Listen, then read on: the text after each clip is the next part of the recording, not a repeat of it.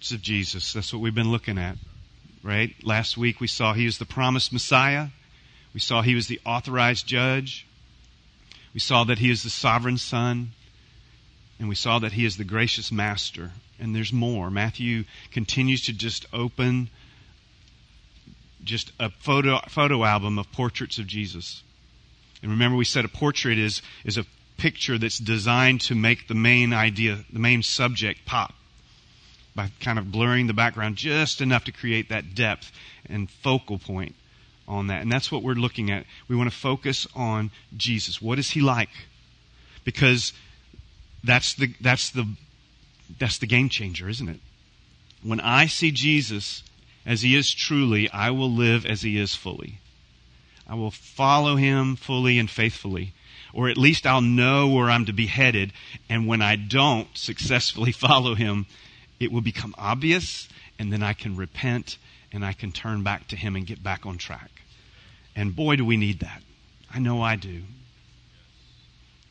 I know I do. We all do. Right? And so, as we look at this, we're going to start into Matthew 12. Let's remember where we ended last week. We ended at the end of chapter 11, and Jesus, he looks at us and he commands us to do something that sounds like not like a command. And I described it kind of like a mom who sees their child, and the child is so upset they can't even catch their breath. They're trying to catch their breath because they just are so upset, and they're just standing there and mom looks at them, or the dad looks at them and says, "Come here." Okay, so there's that compassionate, encourage, "Come here." But then there's also that voice of command, right? Come here. Because that parent, that mom wants to embrace that child with compassion, but they're saying, "Come here," because they know that's where you're going to find the comfort and the peace. And that's not possible unless you come to me. And so Jesus is telling you and I, in the midst of how we feel right now, and that can be all over the spectrum, right? Because we've got a room full of people, we've got a bunch watching online, and we're all dealing with fears and doubts and burdens in life. Maybe all of those things. And the only way to overcome them is to see Jesus and to let him rescue us. Okay? Not just from hell. Okay? The gospel's not just for eternal life. It's for every area of life. It brings healing to all of us, to all the areas, if we will let him, if we will respond to the command to come. I brought this, these are always up here, obviously, these stools, but today I want to use it more as a prop because Jesus is talking about, I'll just finish chapter 11. "Come to me, all who are weary and burdened, and I will give you rest." What is rest? Okay? So if I sit on this stool, I'm resting physically because my legs aren't having to hold me up anymore, okay? And that's good. And there's a sense in which God calls us to that kind of rest, right? We look at creation, we see that God created the world in 6 days. You know what? 6 literal days, I'm good with that. 6 long days, I'm good with that. Just God created, okay? And he did it his way because he's Lord. And then he made another day. And it wasn't because he was tired, but he called it a day of rest. Why? To give us the pattern from day 1, or day 0 for us. I guess it was more than that. But from the very beginning, he said, I want you to work into your life a rhythm of rest because you physically need it. And we look in Exodus 20 and we see that pattern is to rest from your normal work or any work where you're trying to earn. So if it's your second or third gig, doing the Sabbath, because the Old Testament law has been upgraded to the New Testament covenant. The Old Testament covenant is the foundation to the New Testament covenant. And there's no command in the New Testament that says that you and I are to take a break on a Sabbath day, whether it's Saturday or Sunday. But the rhythm and the principle is in the Old Testament scriptures that we rest. Not just we take a day, that's a good thing. Take a day a week, rest, that's a good principle. But it is really, I want you to rest in everything you do all the time. I want you to work from a place of rest, not just rest from work. And the whole idea here is Jesus is Lord of the Sabbath. He is King Rest. King Rest. So let's look and see how he says it. Matthew writes, and starting in verse 1, at that time Jesus went through the grain fields on the Sabbath. So it's the Sabbath day, so for them that's Saturday, last day of the week. And they're walking through the grain fields. If you've ever been in the country and you've been walking from place to place, you may realize I probably am going to be walking a lot longer if I don't take a shortcut across this field. They're doing that. They're walking through this grain field. The grain apparently is ready to harvest. The heads of the grain are there. And he says his disciples were hungry. I imagine if you follow Jesus and you have nowhere to lay your head, there are going to be times when you didn't get a meal. Or there were times when Jesus said, let's fast today.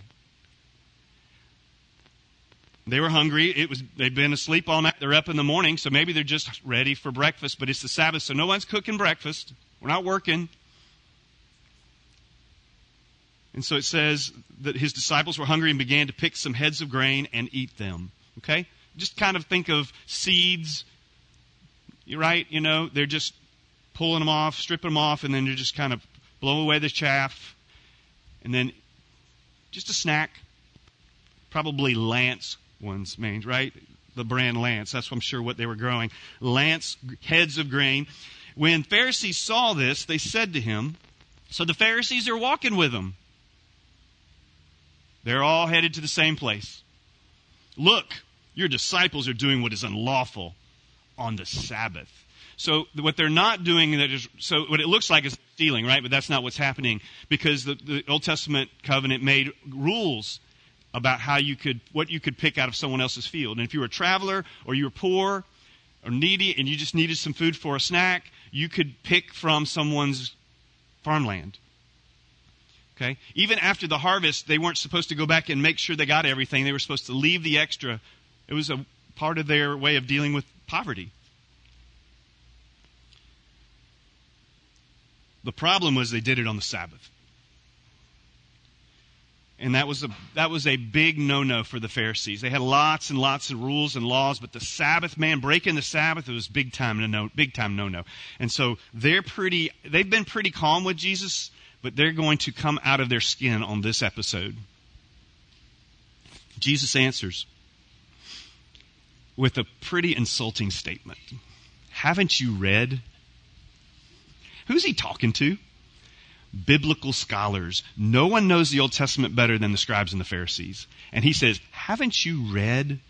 Maybe you've heard of David, right? 1 Samuel 21. He's talking about a passage they could quote. And he's, haven't you read what David did when he and his companions were hungry? He entered the house of God, and he and his companions ate the consecrated bread, which was not lawful for them to do, but only for the priests. As if that wasn't enough. Or haven't you read in the law that the priests on Sabbath duty in the temple desecrate the Sabbath and yet are innocent? I tell you that something greater than the temple is here. If you had known what these words meant, I desire mercy, not sacrifice, you would not have condemned the innocent, the disciples. For the Son of Man is Lord of the Sabbath. What in the world is he talking about? So in 1 Samuel 21, King Saul, the first king of Israel, is still king, and he is just gone after David one too many times. And so David running for his life, and some of David's men, those loyal to him, who's the next king, they go with him. And so they're on the run. Immediately, they just have to drop everything and go. So they can't build up a bunch of supplies and load up. They just got to run. And so David goes to where the tabernacle is. Okay, so Solomon hasn't built the temple yet. So they're still using the tabernacle that they used through the wanderings in the wilderness. And there's priests there that are doing the priestly things. And he goes there and he says, he knows there's bread at the tabernacle. So he goes to the tabernacle and he says, I need some bread for me and my men. We're on a mission and we need some supplies. Anything you can spare would be great. And the priest says, well, I'm sorry. The only bread we have is the 12 loaves of bread, the showbread that is out every day, every Sabbath as a sacrifice. And David says, can we have those? Now, those are just for the priests to eat after they're done.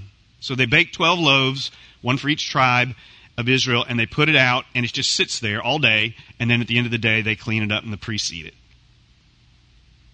And David's like, can we have that? Knowing that the law says he can't, he asks, and the priest has a choice and a decision to make, and he chooses mercy over the sacrifice. Okay, now he doesn't know all that's happening. He trusts David, but he doesn't know that David's on the run. David doesn't tell him. We know from the story. And there's no rebuke here from Jesus that what David did was wrong. There's no hint of it. In fact, it's used as his argument to say mercy over sacrifice is appropriate. Now, there's a great sacrifice that was made to make that mercy possible. Because if you read the full story, you know that the priest and his entire family were slaughtered by King Saul because he did that. Okay? Compassion costs. Mercy is costly. This is why I think we hold back sometimes. I know it's why I do, because I don't want it to cost me. But Jesus says, I desire mercy, not sacrifice. He's quoting Hosea 6:6.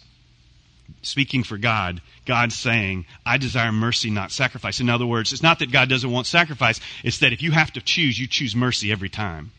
Right? That's love, right? Love never fails mindset.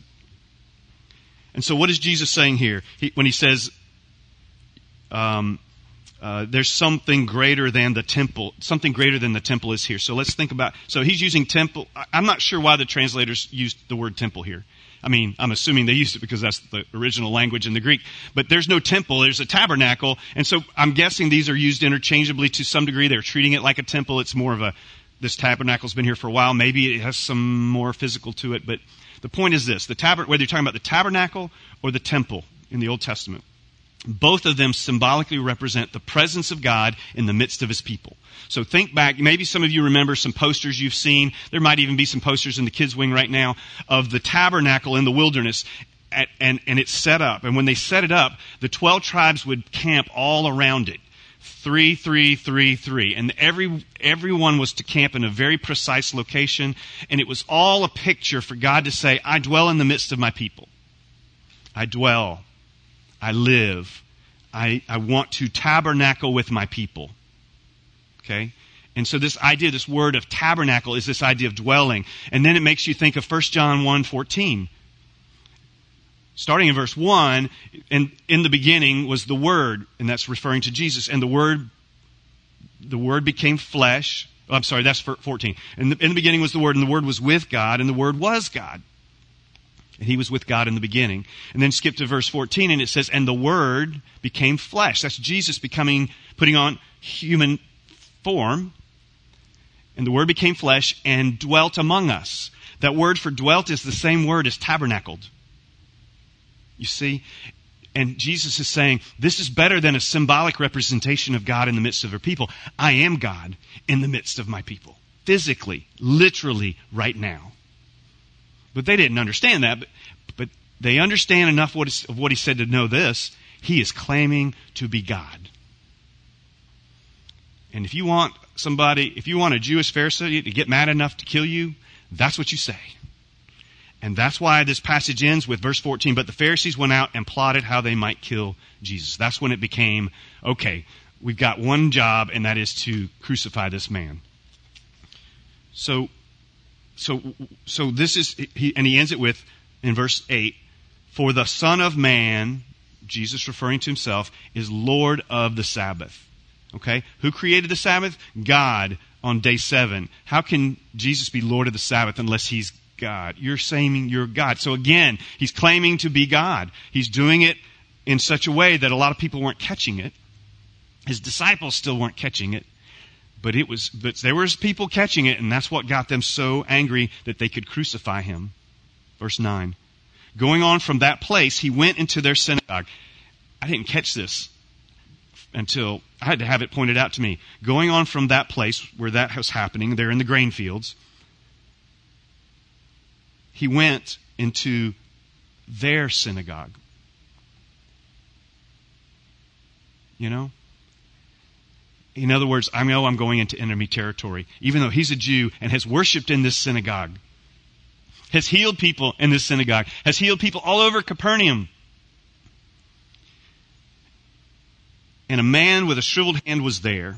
Now, some people think he's a plant, meaning somebody had to go to great lengths to get a guy with a shriveled hand there so that Jesus would have somebody to heal because they wanted to catch him healing on the Sabbath because, again, that was a terribly big no-no. We don't know. It doesn't say, so that's speculation. And a man with a shriveled hand was there looking for a reason to bring charges against Jesus. There's the reason why that's kind of cooking up in some people's minds is they're trying to set Jesus up. And Jesus has been healing everybody. It's going to be kind of hard to find somebody with a problem if you've been healing everybody. In other words, the hospitals are empty. Looking for a reason to bring charges against Jesus, they asked him, is it lawful to heal on the Sabbath? So here we go. In front of everybody, they asked this question. And he said to them, Jesus did, if any of you, he's looking at the Pharisees, but he could be pointing to everybody in the room. If any of you has a sheep and it falls into a pit on the Sabbath, will you not take hold of it and lift it out? It's a rhetorical question. Of course you will. Because that sheep's going to suffer until you do. How much more valuable is a person than a sheep? Argument from lesser to greater. Now, this is a sidebar, but in our culture and in our day, it needs to be said. Because if you go to public schools and you go to science, general science, if you go to physical science, all the way up, and as far as you want to go in the sciences, you're going to hear a lot of talk about how we're all animals. People are animals, fish are animals, grasshoppers, orangutans, and we're not just animals, we're mammals, and we're just like the animals, and we're just like the mammals. And in a lot of our movies, we like to elevate our animals so that they can talk, and we kind of think that's cool and fun and entertaining. But what is being said in our culture is that we are just another animal. We're just a glorified version of a chimpanzee. And Jesus makes it very clear, how much more valuable are you in God's eyes? It doesn't mean that animals don't matter. It doesn't mean that we're not to care for creation. But it says, when at the end of the day, if you have to choose, it's no competition. I created people as the pinnacle of my creation. They are greater than animals. They are greater than plants. They are greater than the angels. Okay? Because Jesus died for people, not for golden retrievers. And I like golden retrievers. He didn't die for angels, and I love angels that have got my back. But he died for people. Why? Because people were made in the image of God, and people sinned against him. So did the angels, a third of the angels. But that's not who Jesus came to die for. Jesus isn't an angel who died for angels. He is God who put on humanity and died for humanity. That's why he is the substitute for you and me on the cross.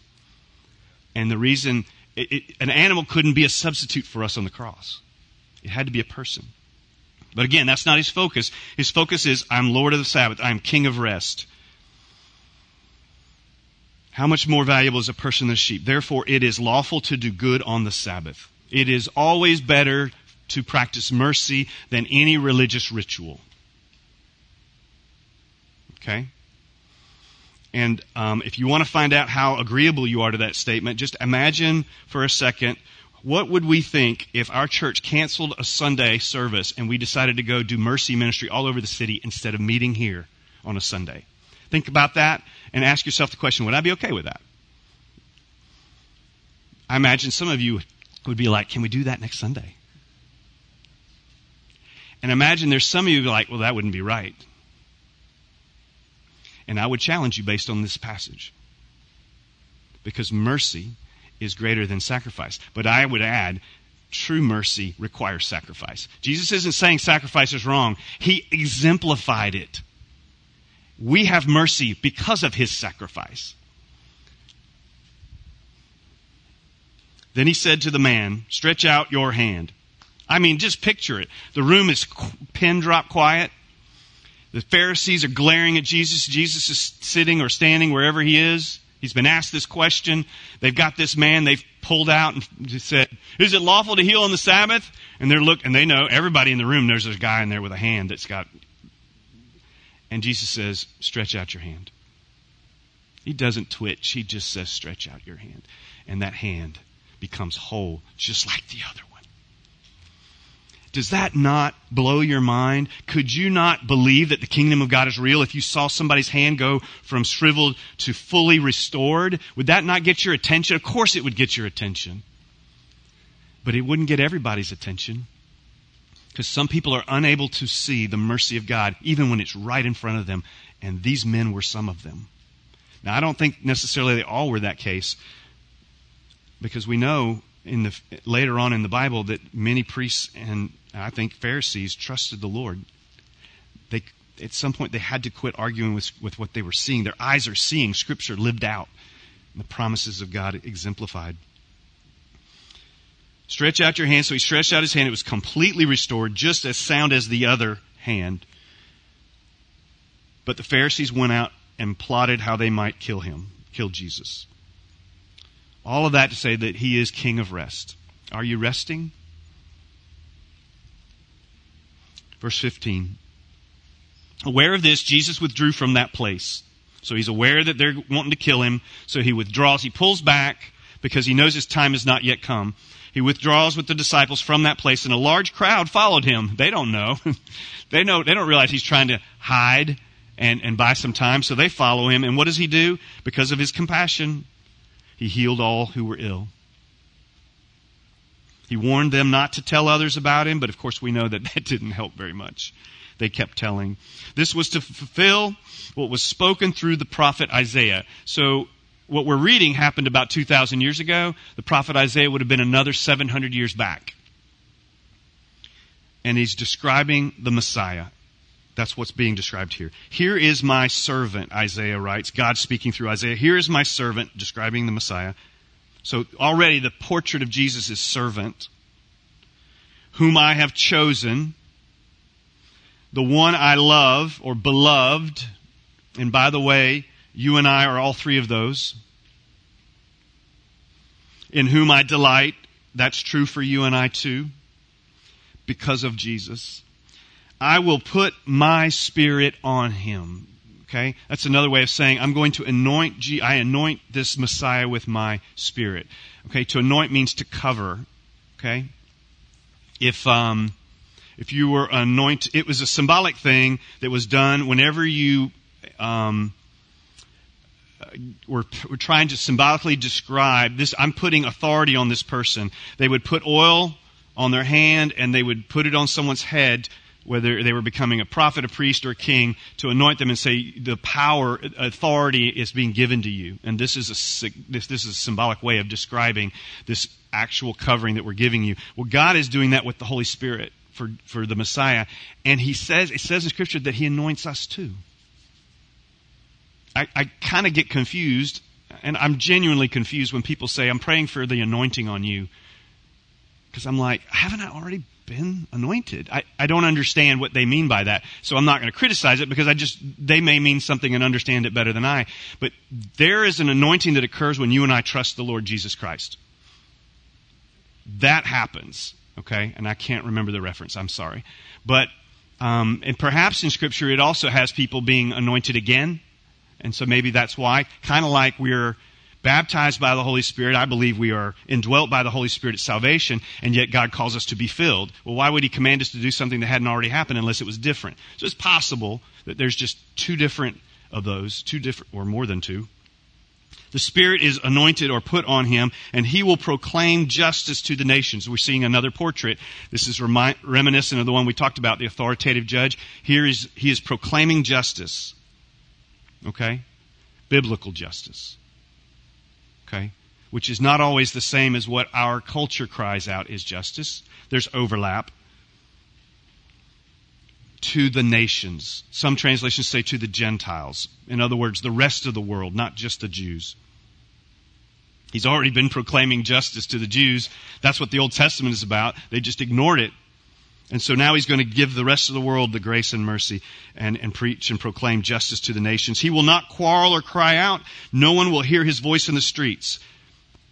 Do we ever see Jesus yelling at people? Even though he's being confronted? No. He doesn't create a stir in the streets by yelling at people. He just lets his love flow through his works. And he does speak, and he does debate. He speaks truth.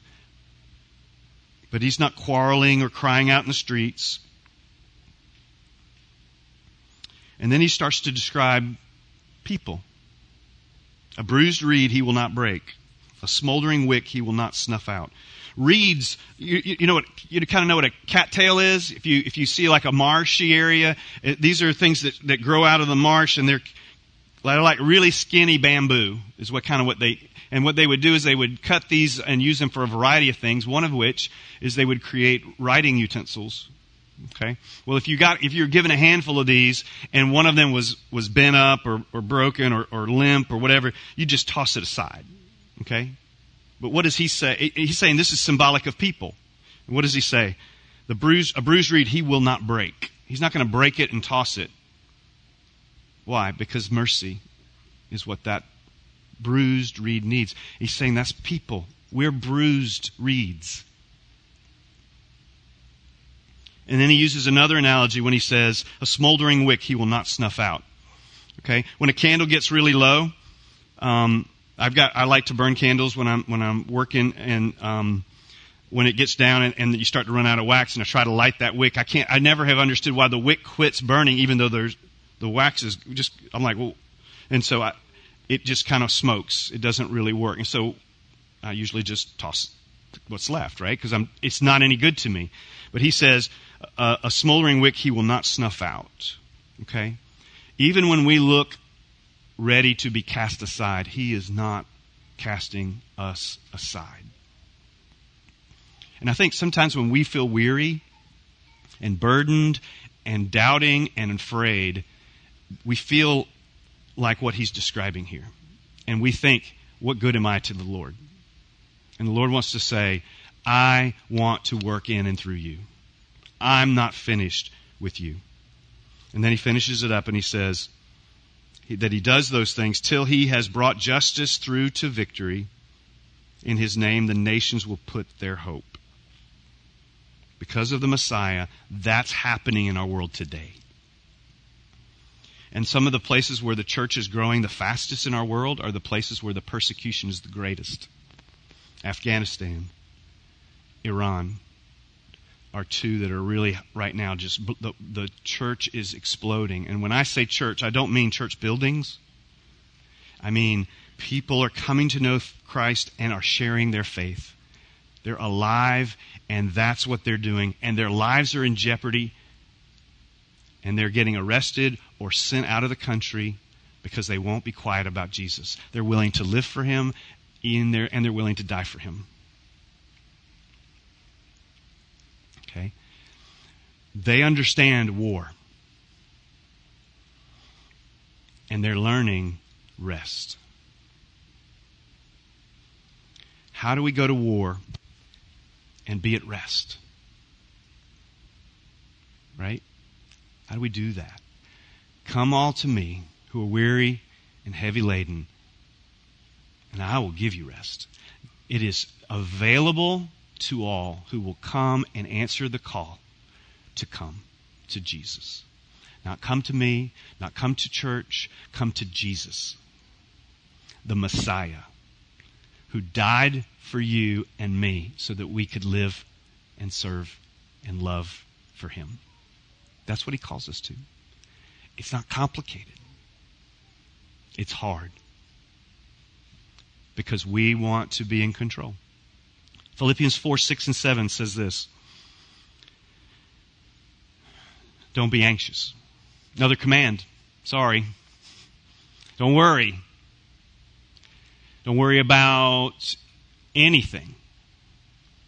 But in everything, by prayer and petition, with thanksgiving, not the holiday, present your requests to God. And here's what happens when we do those things. When we come to him and we choose to say, I'm not going to worry anymore. I know you can't just turn it off. I understand that. But I'm going to say and go through the motions of, I am not going to worry about this. I am going to present my worry or whatever my issues are to God. With thanksgiving, thank you, God, that I have what I have. Describe it in detail. Thank him for the many things that he, this coupling this with thanksgiving is not just a couple words that Paul just threw in for fun.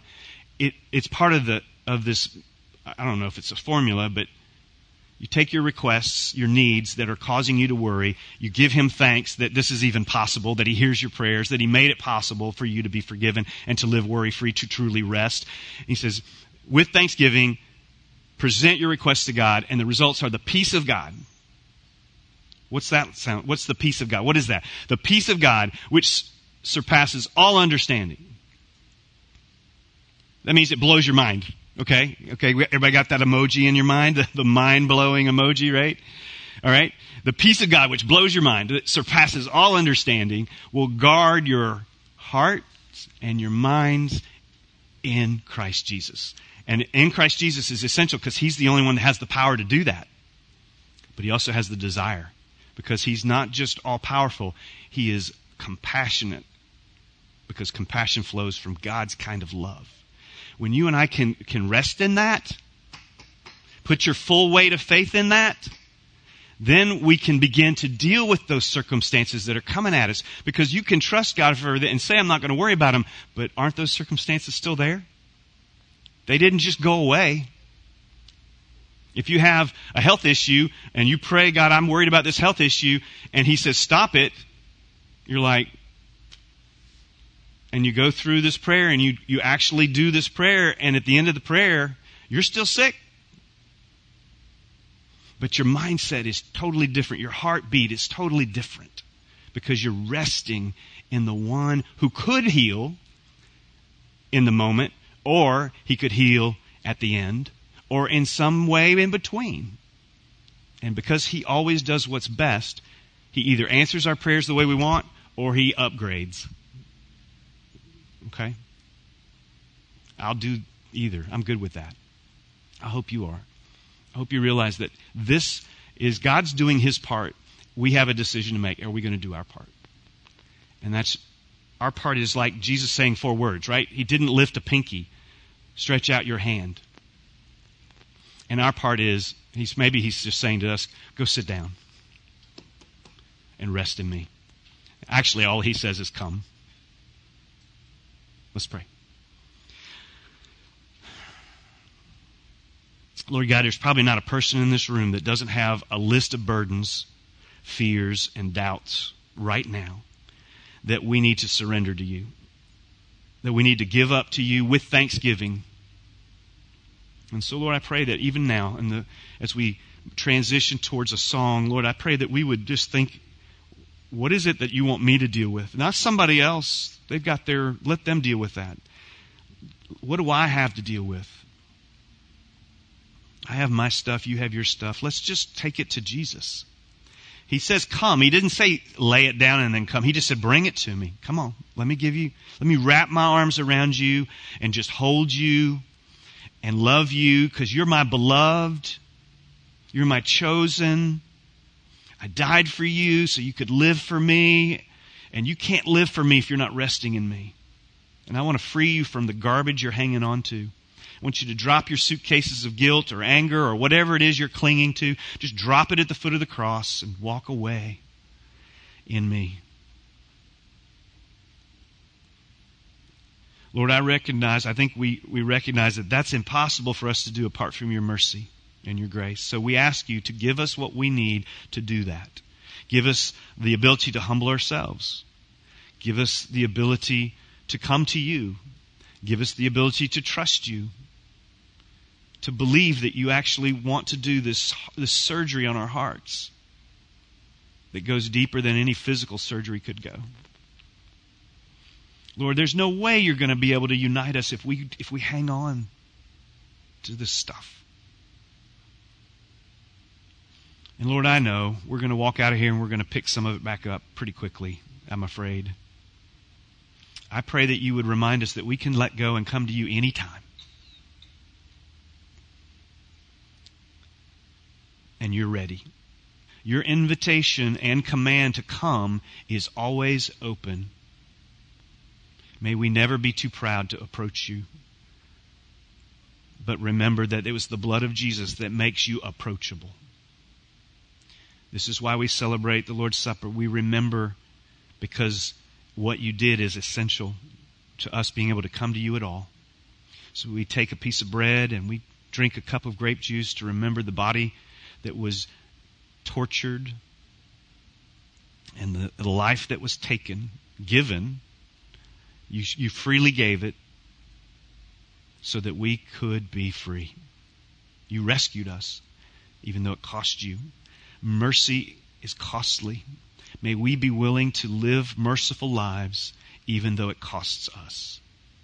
We know that mercy is greater than to sacrifice, but we also know they're often connected. Give us the power, the courage, and the humility to meet you on your terms instead of ours. It's in Jesus' name we pray. Amen.